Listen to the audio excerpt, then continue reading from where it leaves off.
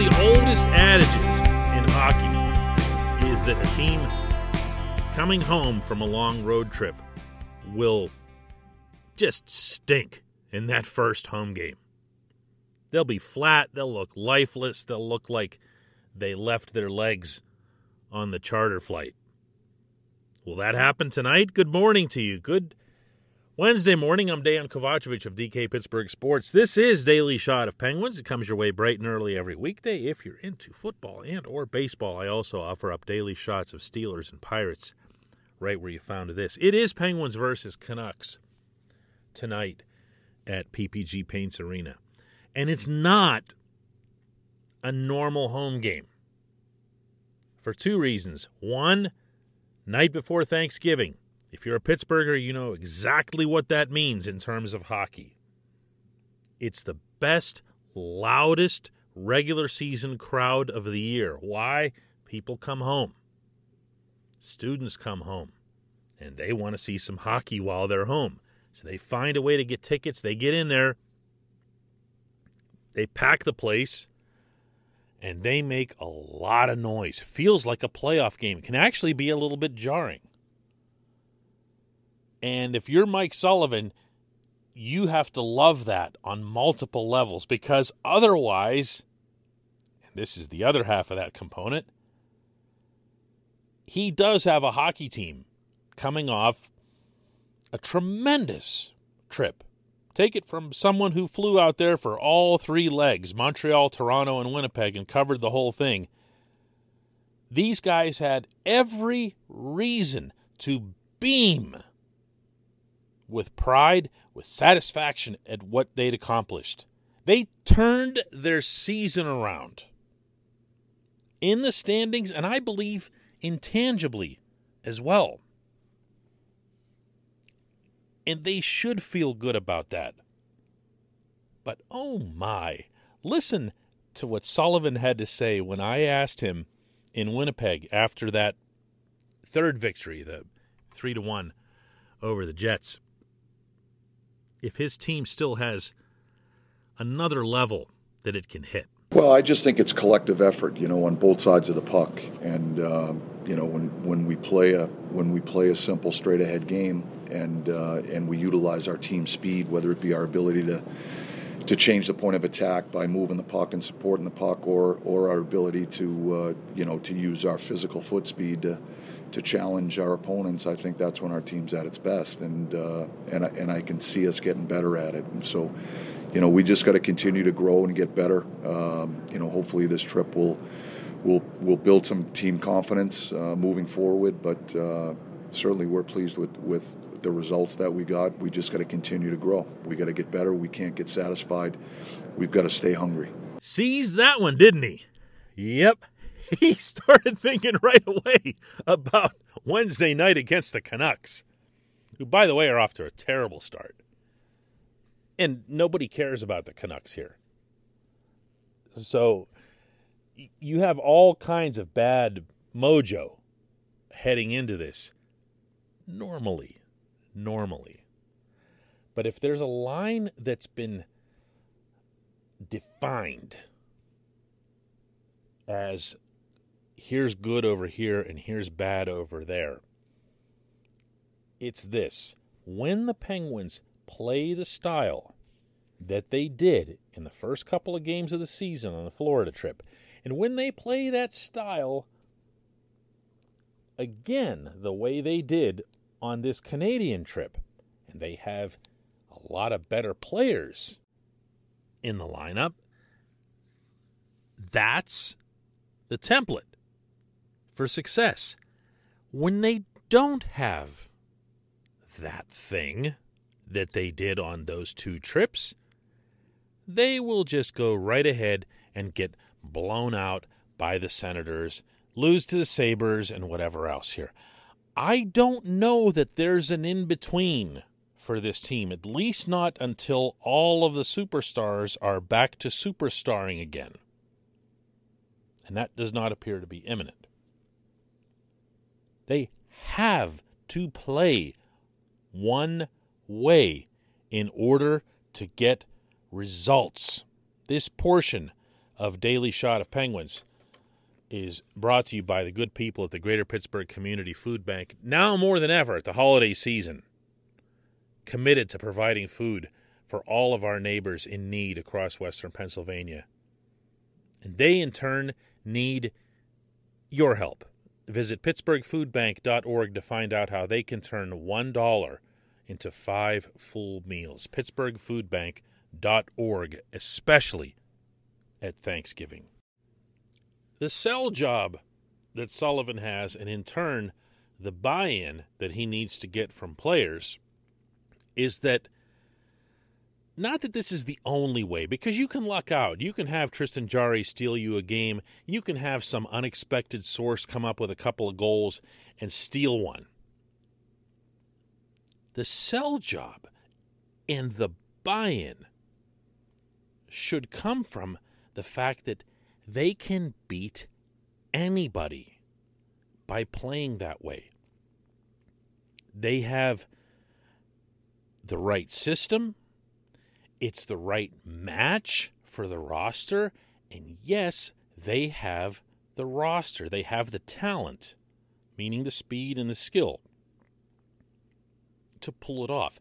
They have players who, almost without exception, fit what Sullivan and his staff want them to do. And when it's been applied correctly, let's review. They beat the 2-time defending Stanley Cup champs on home ice right after their banner went up. They competed feverishly with the Panthers, a team that might be better than the Lightning, lost in OT. And just now they went into Toronto and took on a team that had won 10 out of 11, 6 in a row, had superb defensive numbers. In particular, Jack Campbell's numbers in goal, .944 save percentage in that span. And didn't just beat them. They mowed them down. They silenced them. Sheldon Keefe, after the game, the Maple Leafs coach, was asked why he wasn't changing up lines in order to make something happen. And he said, we didn't have a problem with the lines. We had a Pittsburgh Penguins problem.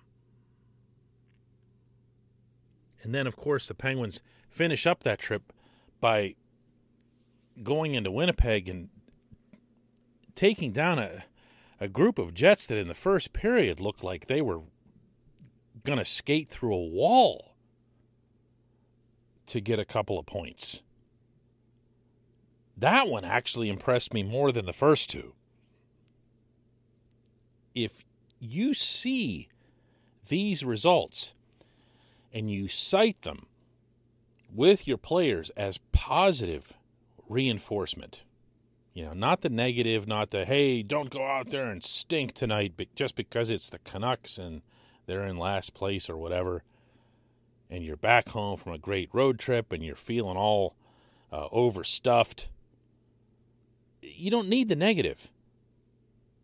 What you sell on them is the positive, and especially this group. Because who needs the ultimate sell? Believe it or not, it's the leadership group. It is Sidney Crosby and Chris Letang, and when he comes back, Evgeny Malkin.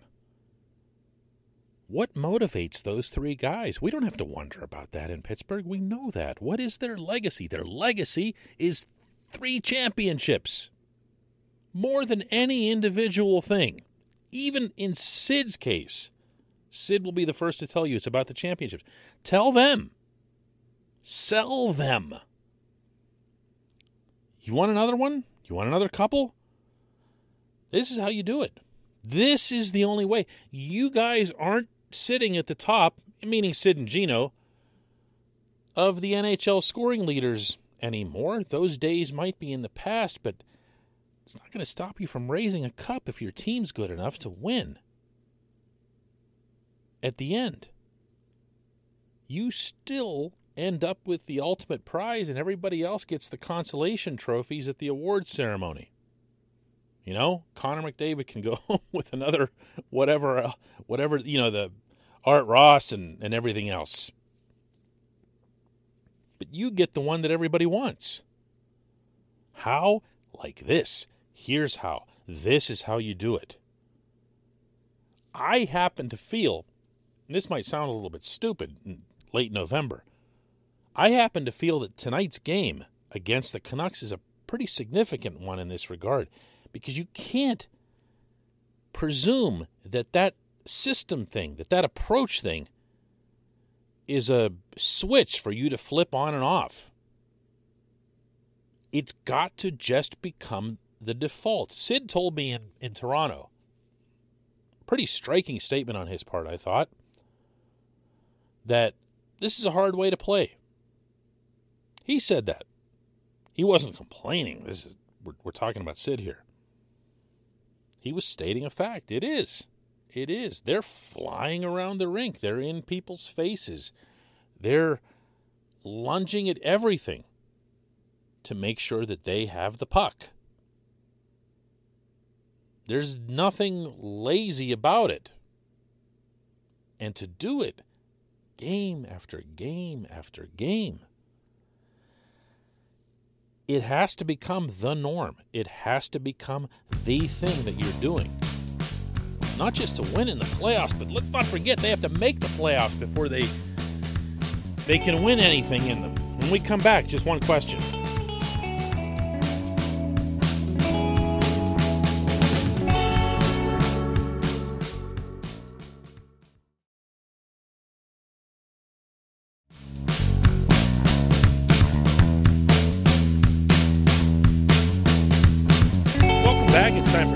That's brought to you on this program always by Fubo TV. Monthly cost of cable is over $200. Fubo TV is $65 a month to watch all the same channels. And right now, Fubo TV is offering our listeners of this show a 7-day free trial and 15% off your first month. Just go to FuboTV.com/DK. Our J1Q comes from Richard, who asks something of a multi-parter here. Do you know what Malkin's status is? And when he comes back, where would you slot him? Would you break up the new look Carter line and make him play with Heinen and Erod? First of all, there's been nothing to know about Gino's status because he did not accompany the team on this Canadian trip, and as a result, I never laid eyes on him. When the Penguins are at home, he's visible to reporters both in Cranberry and at PPG Paints Arena before practices, before skates and things like that. But again, he didn't come at all to Canada. We were told while in Canada that he is practicing with Ty Hennes, the Penguins skills coach, and getting all kinds of extra work in. But again, there isn't going to be a significant update until we're able to lay eyes on him again. Now, when he comes back, what do you do with him? Well, okay, he's Gino, so let's start with that. He's gonna get the priority line mates. You're not going to worry about which line might be hot or not or whatever. My feeling here, based on talking to some people inside the Penguins, including Kasperi Kapanen, is that he and Kapanen will be united. So what I think you'll see here, because they liked the chemistry that was there, and obviously Kapanen could use some kind of boost. Not that I think Gino will solve all of his problems, notably the falling down that he's doing all over the ice. Things you really shouldn't be talking about at the NHL level, but he spends a lot of time horizontal. And this isn't Connor Sherry to be, just getting knocked around because he's smaller. He just keeps falling down. If you haven't noticed that, watch for it. But if you have Malkin and Kapanen there's some logic that would dictate that Jason Zucker would be the left winger there. You're not doing anything with the top line. It will be Sidney Crosby, Jake Gensel, and Brian Rust. So what you have then is Carter going back into the role for which he was acquired. He was supposed to be that guy who made the third line a consistent threat. So if you do that and you put Carter there and he's between the two guys that you mentioned, Danton Heinen and Evan Rodriguez, you could have yourself a line. And what's more, you could be taking some of the pressure off Carter. You know, this can be easy to forget with how well he's performed since coming to Pittsburgh, but he's 36. And there are 82 games here to play.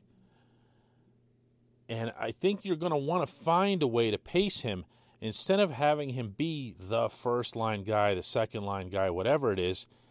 If he's on a regular rotation through the third line, he gets his time on the second power play unit, I think that's a healthier pace for him over the course of the season. But I go back to something that Sullivan once told me a couple years ago, which was that when he and his coaching staff get together every morning and they always talk about line combinations, even when they seem like they'd be super obvious, in his own words, the first thing they think about that morning is what's right, what's best for Sidney Crosby.